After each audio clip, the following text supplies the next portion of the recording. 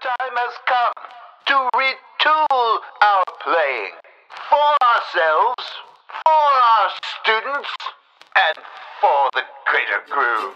And the big question remains, of course, what is the future of strings? Come on, let's talk about it.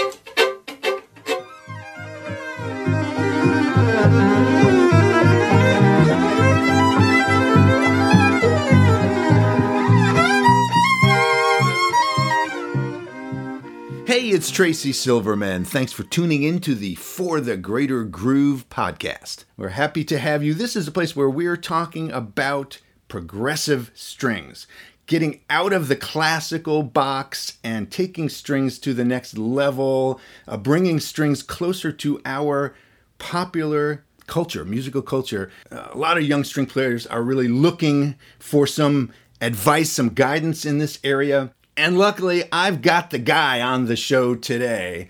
Christian Howes is here, executive director and founder of Creative Strings, a nonprofit that's devoted to music education and is the umbrella organization for his Creative Strings Academy and Creative Strings workshops and his YouTube channel, which you should subscribe to immediately, because he's constantly uploading new material, lots of wonderful exercises and demonstration videos to help young string players who are trying to break free of their classical background, learn how to improvise, how to play jazz, how to groove, how to do all those wonderful things that Chris does so easily and teaches so well.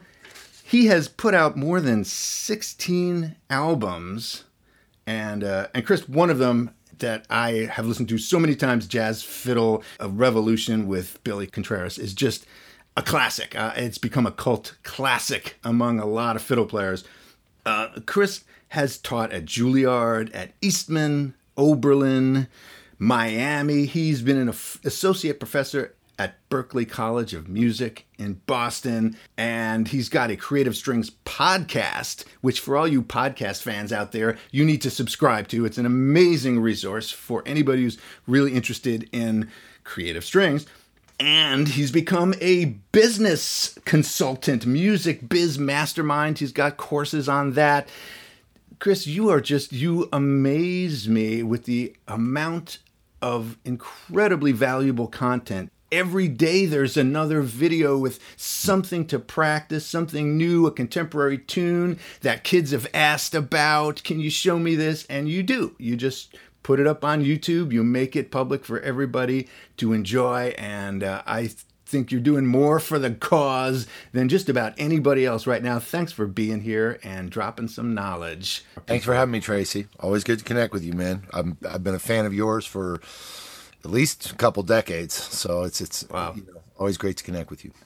Yeah, man. And apart from all of this incredible teaching, Chris Howes is one of the preeminent jazz violinists of our generation. Jean-Luc Ponty said so himself.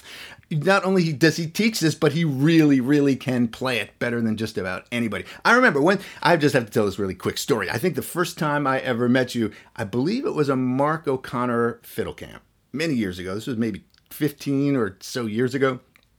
And I had never met you before. I didn't know much about you. And you got up, I think, with like a trio, like a bass and a guitar and fiddle. And you got up and you started playing some bebop or some jazz stuff. And I'm like, oh, that's really cool.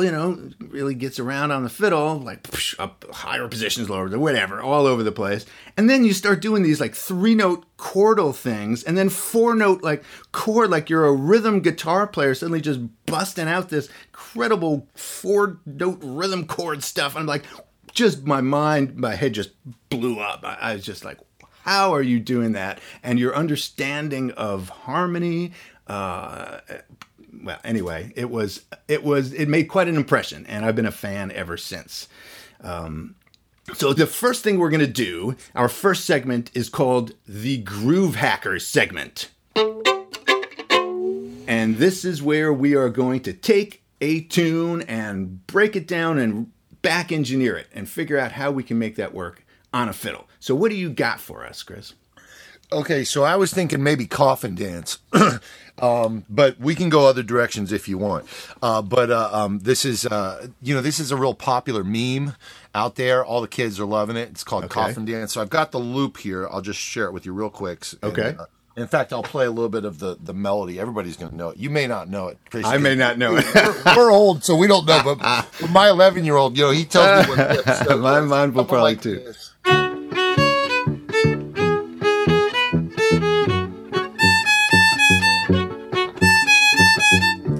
That's the tune. Everybody listening to this is going to know it, but like I said, we might not. So trust me. So maybe trust me. Unless you want to do something else, we can't. No. Let's go with it. That's the total groove. So the and I love your approach to rhythm, and I know that we probably agree on a lot about it. About how to approach this. Now, if you wanted to do this just totally acoustically. In fact, I'd love to see how you might do it. But there's just 3 chords, and it's D to E to F sharp minor. So, we could even just do power chords, right?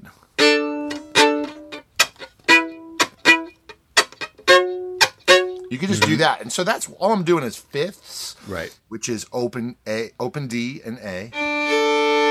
E, then first finger, and then second finger. And so from this, and I know with all the groove, stuff that you do, there's probably like 30 different things that you might suggest here. But I also really like to think about the groove from the side of harmonically, right? Yeah. So there's what can we do with the bow, just on an acoustic instrument, so it could be.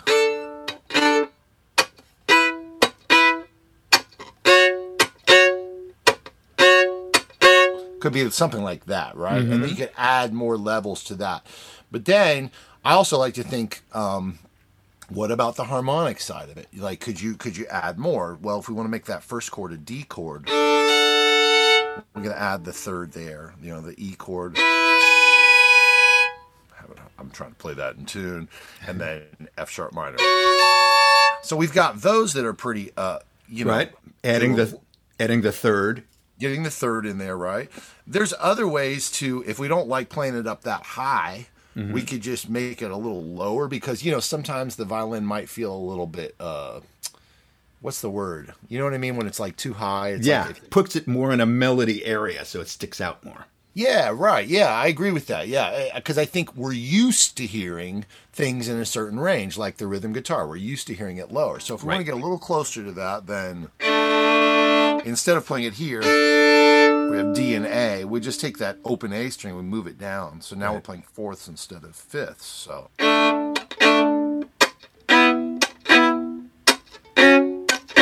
Yep.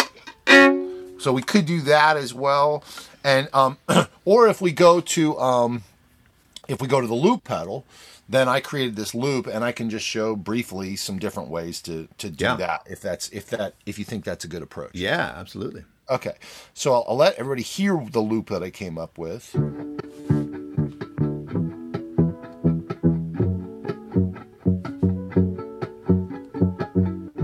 So what I did, and here's how I would create the loop.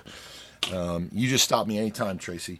The way I would create the loop, and there's a couple different ways, and I'm sure you might have it. In fact, I'm just going to show a couple different ways. So we could start with just this bass line, which actually that would be interesting to just go into with the bow, right? Because the loop is right. So how do we bow that?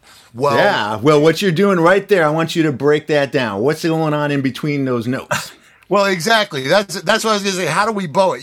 There's something called, I think we both maybe call it ghost bowing. I'm not sure, but and you can do it at the frog, or you can do it at the tip, or you can do it with strumming. But I'm going to do it at the tip of the bow, and I'm going to do 2 different ways. I'm going to do it with the smallest subdivisions like this. So if I did that and just play the bass line, sorry.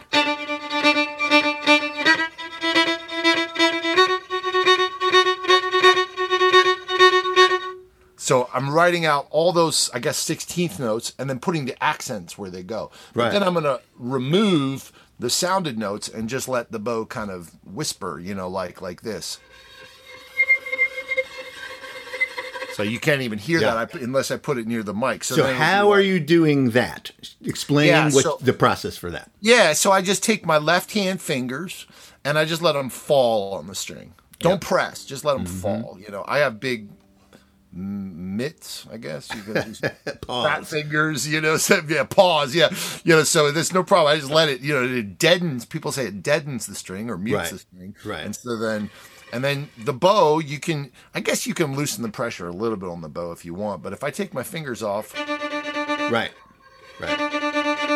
What I usually tell people to practice for this, and I know you have a lot of great exercises related exactly to this, the way I usually recommend people practice it is at a relatively slow tempo. You do 8 on, 8 off, and then 4, and then 2. So it would be like, you know, 1, 2, 3, 4, 5, 6, 7, 8, goes 2, 3, 4, 5, 6, 7, 8. 1, 2, 3, 4, 5, 6, 7, 8, goes 2, 3, 4.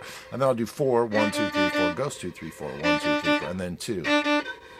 So then eventually you can start to add in these more syncopated rhythms. And some rhythms are going to be harder to feel because when you accent on the up bow, it kind of throws you off, right? But eventually, you know, and you might be able to speak to that more. But so with the bow, see, I messed it up. I haven't.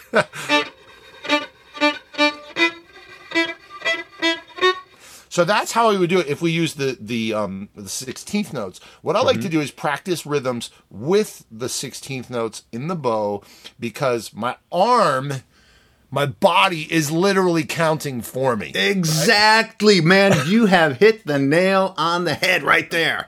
People, are you listening to what Chris is talking about? You got to keeping your arm moving is what brings it into your body, and that's how you internalize that groove. Because you might have great rhythm, but unless you put it in your body, it may not stay great all the time.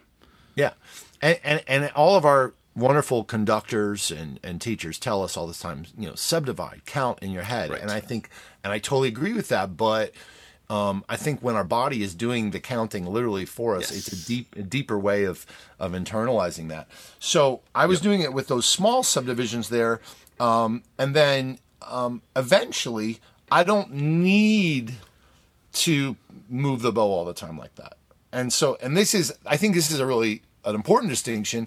You may or may not agree with it also, so I'd be interested in your take on it. But usually with almost any syncopated rhythm, I want to learn it the way we just talked about, where you write out all the 16th notes or the smallest divisions, you know, write in the accents. And by the way, use the paper. Anytime you can use a piece of paper, if it helps you to learn something, I say do it. Now, I know there's a lot of people that are going to say, no, learn things by ear. There is value in learning things by ear.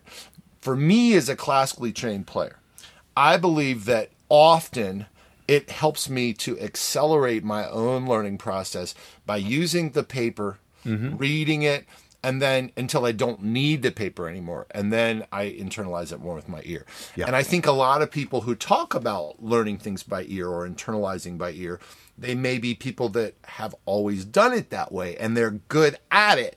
So every musician has different ways of learning things. And whenever we conceptualize music, we can do it by our ear. We can do it with our body. We can do it from the page. We can think about what it looks like on a staff paper. We can also think about the fingerings. These are all equally valuable ways to perceive or conceptualize the music.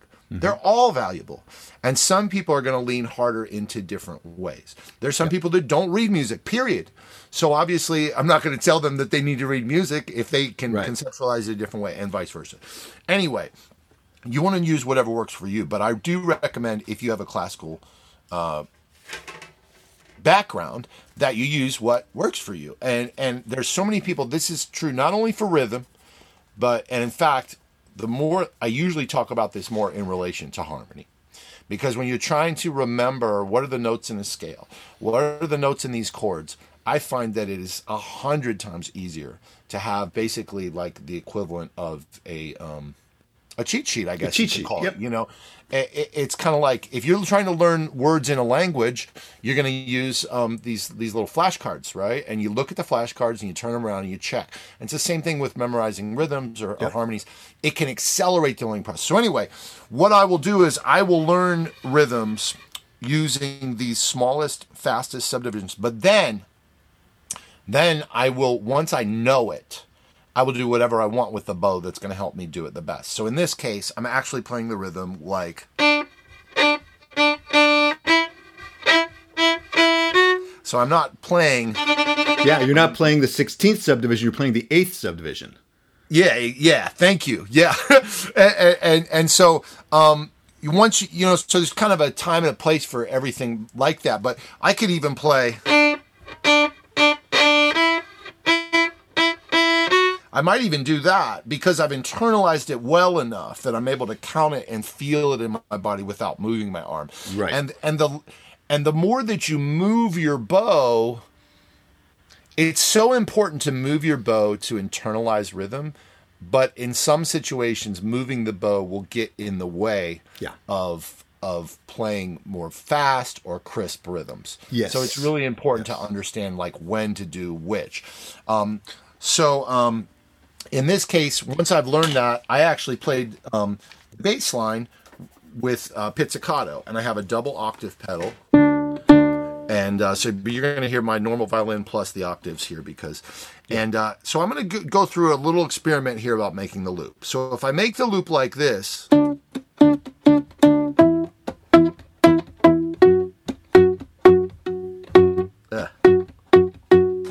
Oh! I'm not wearing Got an extra shoes, beat. I'm not wearing shoes. Oh, you know what that means, Tracy. Tell them what it means. I do know what that means. I do know what that means. You get that spot in between your toes. That's where the pedal, the button went. All right, everybody heard that could be the thing to start with, right? You could start with that, and that's one choice. But I would also suggest, well, the way I actually created the loop was I just started with this. And so because I think whenever we start a loop, like in general, right, we want to kind of put the thing that's most constant and has the most subdivisions. Right. So, and in this case, I'm literally not even going to play on the downbeat, or if I do, it's going to be very quiet. So it's going to be 2, 3, 4.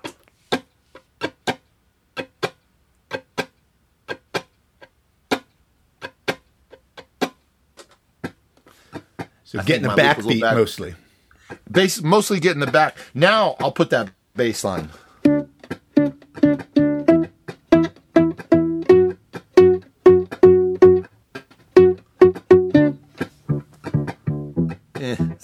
Close enough. A little better, but basically that's it.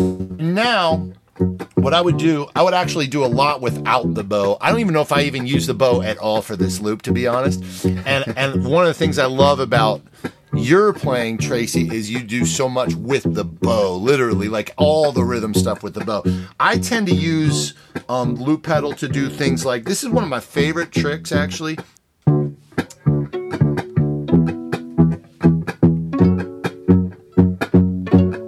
Just a simple swell.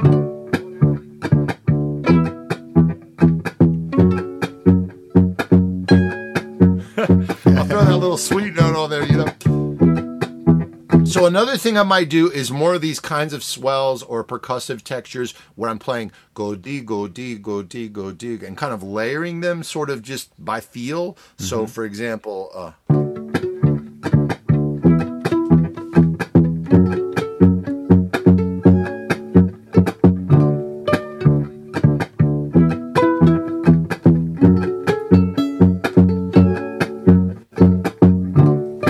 nice.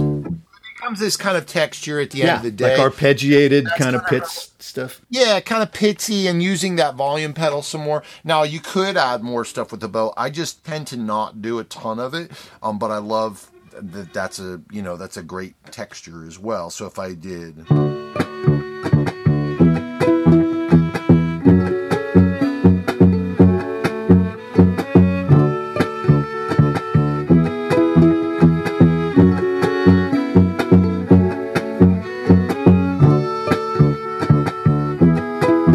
Et cetera, et cetera. Yep. And so a lot of my rhythmic stuff and accompanimental stuff, it tends to be focused on creating these textures, multi-layered textures, using the loop pedal. And a lot of times I'm not even using the bow that much. And at the end of the day, that's cool.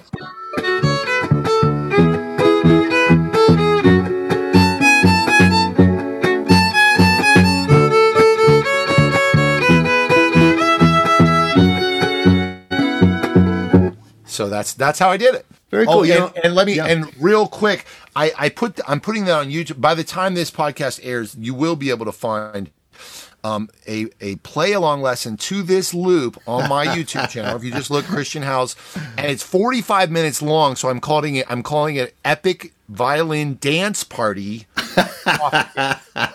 45 minutes long. I will just be, you can play after me and get your instrument, show up and just play after me. You'll be playing the entire time. It's an epic violin dance party. Just those 3 chords?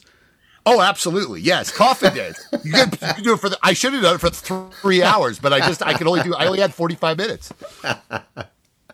That's so awesome, man. I got to say, it is such a gift what you're bringing to people, all of these resources to work with, because this is what kids need. They need songs that they know, that they like, that they want to play, tunes that I don't know. Right? Or that I don't know either. Yeah. But you learn them and you get them, and an hour later, you've got an hour-long version of it up there that they can just party with and have fun with.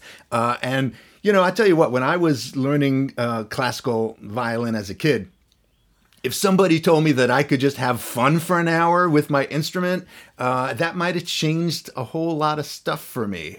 Maybe I wouldn't have rebelled so hard when I got out of Juilliard. I was like, that's enough. I'm free. But this is the freedom that string players want and deserve, frankly. So thanks for bringing that to them. How do you go about teaching groove stuff in your Creative Strings Academy? I know you spend a lot of time on this. It's such an important element of playing contemporary stuff. It's come so easily to you, but what do you do with a student who just doesn't seem to pick it up? How do you break through and get somebody who's more classically trained to feel a contemporary groove that maybe they're not even that familiar with? Right, sure. Yeah, so every couple months I offer a 2-month cycle of what I call Creative Strings Workshop, and I have, usually 50 to 100 people who are part of it who are working with me, and we do group classes and privates and stuff. And with every student, I start with, what do you really want? What do you want for your vision?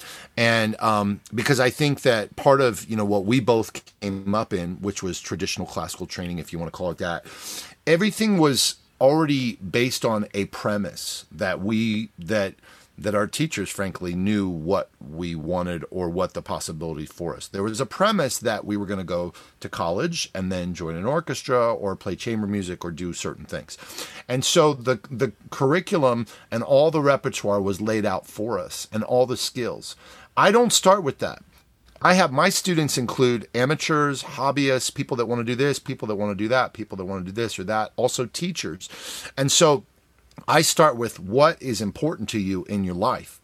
Why do you want to play music? And some people say, well, I just want to feel like a part of something. I want to be a part of a community and have the connection that music brings to me. Yeah. And so for that person, it might mean that they want to go and join an Irish jam once a week, or a old time, or a fiddle jam. And or they may say, I really want to get for more people to know what I can do, so I have more gigs that are more diverse, and so I'm not just doing the same wedding gigs. As much as I like those wedding gigs, I don't want to just be doing those wedding gigs. I want to do other things. I want to interact with people outside of the classical world. Maybe I want to go interact with people that are a part of this worship band. And they're different people that are in the orchestra, and they talk about music differently. And I want to feel like I know what I'm talking about while I'm there. And I want to feel like I can, and I play music because it's about sharing my faith, for example. And so I really think it's important to start with this, actually. And this is you kind of devil's tails a little bit with personal growth and personal development, but I'm not going to go down that rabbit hole totally. But I'm just going to say we start with that. And then we say, okay, so you want to be let's say, for example, one of my students says, look, other students, by the way, they'll say, I just want to feel, hey, when I was young, I used to play the violin and it made me feel special, or it made me feel centered, or it made me feel beautiful. I just want to feel that again. Or I just want to have time to myself, where I get to, and I really start with this, Tracy. It's because adults need coaching. They need focus and frankly, and just like kids, right? But a lot of times we are giving kids these presumptions of you need to learn these skills. Yeah. But we're skipping this step of like, what do you want? But as adults, definitely, or even later in teens, when we really want to start with, what do you want to do? What's going to make you happy? From there, then we can bring it down to, okay, so you want to be more of part of the community. Oh, and you've identified that there is this Irish Jam and you think you'd really enjoy that and you want to be a part of that every week. Okay, so now let's look at the Irish tunes then. And let's look at the scenario. So, okay, what is the scenario? It's an acoustic jam. Okay, so well, then we don't need to worry about loop pedal unless you just want to do it for practice, right? Or, or something else.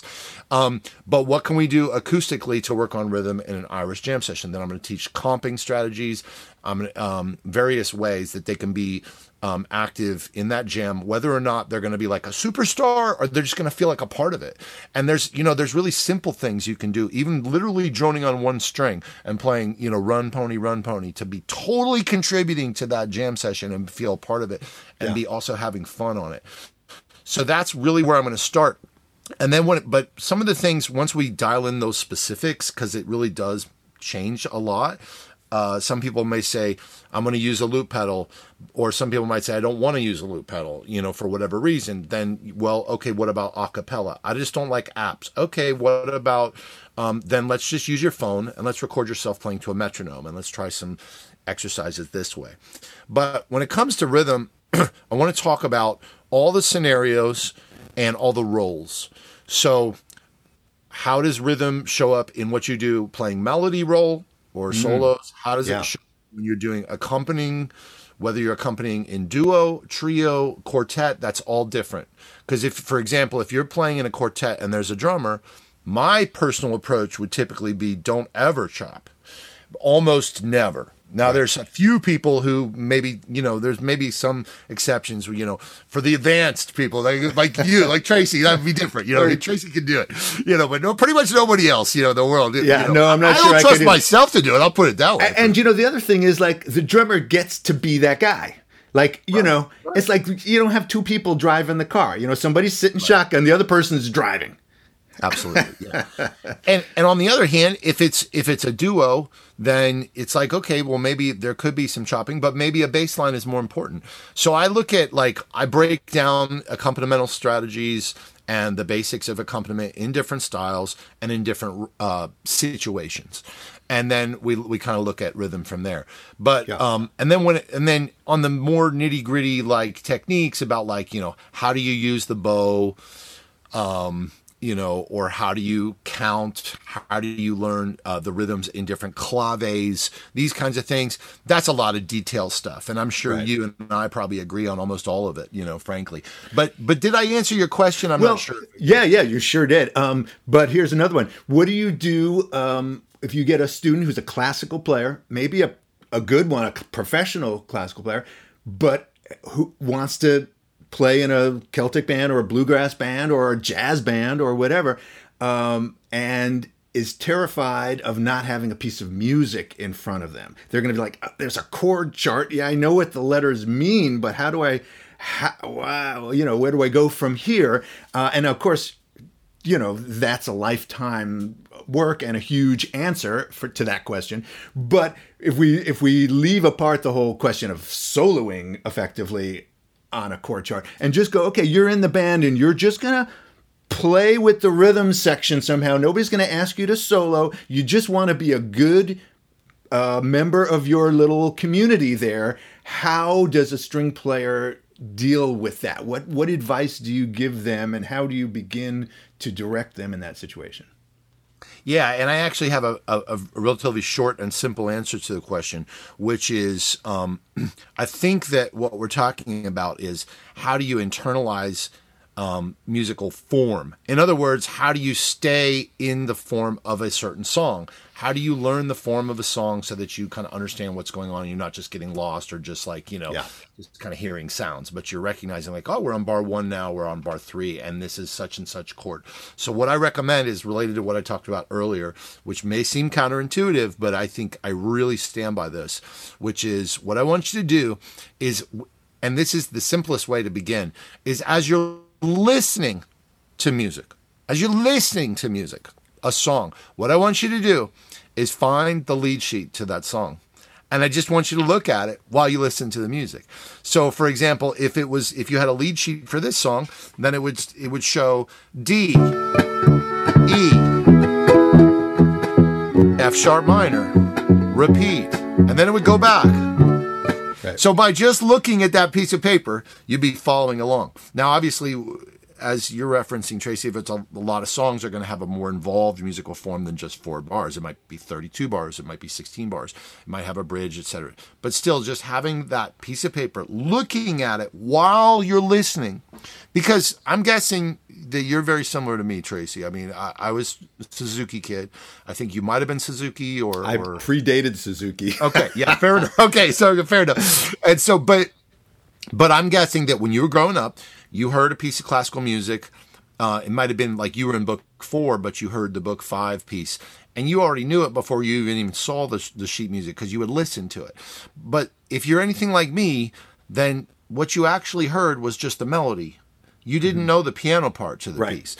And let alone, and also for classical piano players, they learn the piano parts, but they can't read a lead sheet most of the time. Right. So even though they're playing all these chords, so all we're doing is we're filling in the gaps in our ears. And what happens is, we tend to kind of pat ourselves on the back, and our parents and our teachers say, "Good job, your ears are really developing," which they did.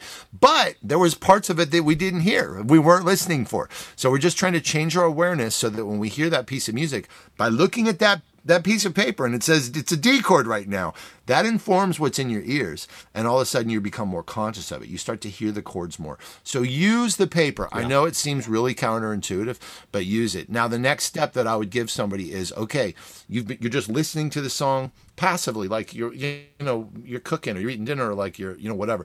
I guess you can't look at it while you're driving, but anytime you can sit down and look at that paper, do it. The next thing I would say is just simply play the root of every chord as in sort of as like a baseline to mark and reinforce what you're hearing. So that would just look like this. I would play D, then I'd play E, then I'd play F sharp, and I'll play it one more time. So I'm just playing the root of the chord, the letter name of the chord on the downbeat of the bar. And you can simply do that with any song. And if you do that with, I don't care any style, if you just do that, if you just mark that root note of you're going to start to internalize. You will internalize the form of the song. You'll remember it because you'll be doing it, you'll be reading it, you'll be hearing it. And then if you just play that bass, like a simplified bass line, it's not even the bass line, it's just play the root of the chord, and you do that like 10, 20 times, then you're not going to have an issue with remembering the musical forms anymore. Yeah. Well, like you, I think I was very much a visual learner as a classical player. We even if you do Suzuki at a certain point fairly early on, you move onto the music, and one way or another, you're going to get onto the page if you're a classical player, because that's where the repertoire lives. It was a written tradition that was passed down as opposed to these oral traditions in African drumming or in so many other parts of the world, Indian music. My point is that as classical string players, we get really tied to the page in a way that is kind of an unhealthy dependence, because it's the only way that we're really taught. But I always like to think back to the Baroque era when there were figured bass was written typically into, so the cello player really had to understand the harmonies, basically reading a chord chart and improvising on that. And even the melody players were given a melody, but they were expected to improvise on that, on the repeat, to add scale figures, to add ornaments, to do whatever was appropriate type of improvising. The same kind of thing that jazz players and rock players do now if you put them on a gig and give them a lead sheet. But that is a skill that classical players have lost. We were at one point part of our popular musical idiom, doing what popular musical players do today, which is read simplified versions of music and incorporate our own artistry into that as part of the performance. It's half the composer, half the performer. And it's really gotten weighed so heavily towards the written word being this sort of, handed down from Beethoven to us, and to not change a word of it, a note of it. But that, I don't think, is really the way a lot of music got started. It's certainly not what strings were doing for a long time until the 19th century and 20th century, where we really kind of went away from our popular musical idiom and went towards this written repertoire, a library catalog of amazing masterpieces. And the problem is the masterpieces are so wonderful, they're so amazing that we can't ignore them. We want to play them, but it limits us. It puts us in this box that keeps us from doing what string players were doing when those pieces were written, which was being a valid part of their musical culture.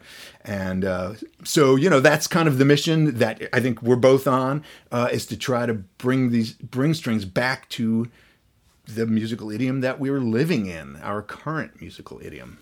I love the way you explained that, and I learned a lot from hearing how you talk about that. And yeah, I guess the reason to add to that, the reason why I say it may seem counterintuitive when I'm suggesting to people to use the page. To be clear, I'm suggesting that you use the page to get to a place where you can easily hear. Yes. And internalize musical forms, because what you're not used to hearing or paying attention to, frankly, is what is the bass line doing. Even if you do pay attention to what the bass line or what the chords are, you're not able to easily categorize that or see that in a longer arc, like in terms of a whole form. Like you might be like, okay, right now I'm playing a G7, I got it. But then there's another measure coming, and that was only bar 3 of 32. So we need to be able to internalize an entire form, and having that page, I find for many of my students, is the easiest way to get to the point where you don't need it anymore. Yes, exactly. I'm sure if if me and you got together, you would be like, Chris, hey, I got this too. Let me show it to you. And you wouldn't necessarily expect me to need a lead sheet for it, right? Depending on how complex it is or whatever, And the same thing, I would be like, hey, check this out, Tracy, and you'd be like, I got it. You might hear one chorus or two choruses, but for many of us, I think myself included, to get to that point, not all of us, and not for a lot of players who grew up with that ear training, as you mentioned. I have friends who grew up playing in church, and they learned music in church, or people who might have grown up playing bluegrass. Maybe they never learned to read music. Yeah. And so it's easier for them to internalize form by ear because that's what they know. But for me, it was the way that I built my ear and my understanding and be able to understand form was by using the page in a strategic way. And so that's the reason Yes, and you're absolutely right, especially for classical players who are accustomed to using a page as a reference. It's important to start off with that reference point because it's a map. It's like the map view on Google, right? We're looking at the map view. We see there are 4 bars here. There's a 16-bar form. There's like a A, B, A, and you see the map. But it's our job to then turn that into the satellite view, to turn that map into a photograph, because it's showing us where the bars are, but it's not showing us what's really living in those bars. I love that. Thanks, man. Your wisdom in all of this is exactly why I wanted to get you on this show, on this podcast. That, and so that you can play our last segment of the show, which we call Not My Gig. And this is a segment in which I ask you trivia questions about something you know nothing about. So, Chris Howes, the founder of Creative Strings Academy, I'm going to ask you some questions about creative string art. Okay, awesome. Nothing to do with anything. Love it. String art. So 3 questions, get 2 out of 3 right, and you win. You don't win anything except some very low-level bragging rights. So the first question. Artist Marcel Duchamp exhibited an important work of string art at the influential First Papers of Surrealism show in New York in 1942. The title of Duchamp's piece was simply the exact length of string used to adorn the exhibition space in this first example of a site-specific string installation. What was the title of the work? Was it 443 feet of string? Letter A. B. 2 miles of string? Or C. 16 miles of string? 443 feet of string. That's a good guess, and I fooled you because I made it very specific to try to throw you off. It was actually 16 miles of string. Oh, I got it. All right, one wrong. Okay. Here's another question you won't know. By the way, this is a particularly hard set of questions. I don't know why. It just came out that way. But there will be a final shootout round where you can win it all in one last. Okay. But anyway, here we are. Question number 2. In the late 1950s, American artist Lenore Tawney developed a technique enabling the creation of fluid woven forms beyond strict rectilinearity. I can't even say it. Rectilinearity. What is the name for this innovation? This is innovations of string art here. Is it A, spherical vector weaving, B, open warp weaving, or C, fluid weaving? Now, come on, Chris, you know this. You've got Creative Strings Workshop. You know all about this stuff. Spherical vector weaving. Good guess. I fooled you again. It's actually open warp weaving. All right. The ones that you came up with are brilliant, though, man. I got to say, I want to give you props for that. I cannot imagine when you were like, what are the options? I'm spherical vector. You got me. I'm going to make this hard because obviously open warp weaving is too obvious. All right. One more here.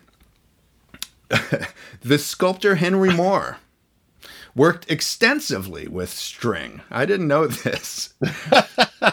He was and he was attracted to the medium because of its A, mathematical precision, B, transparency, or C, affordability.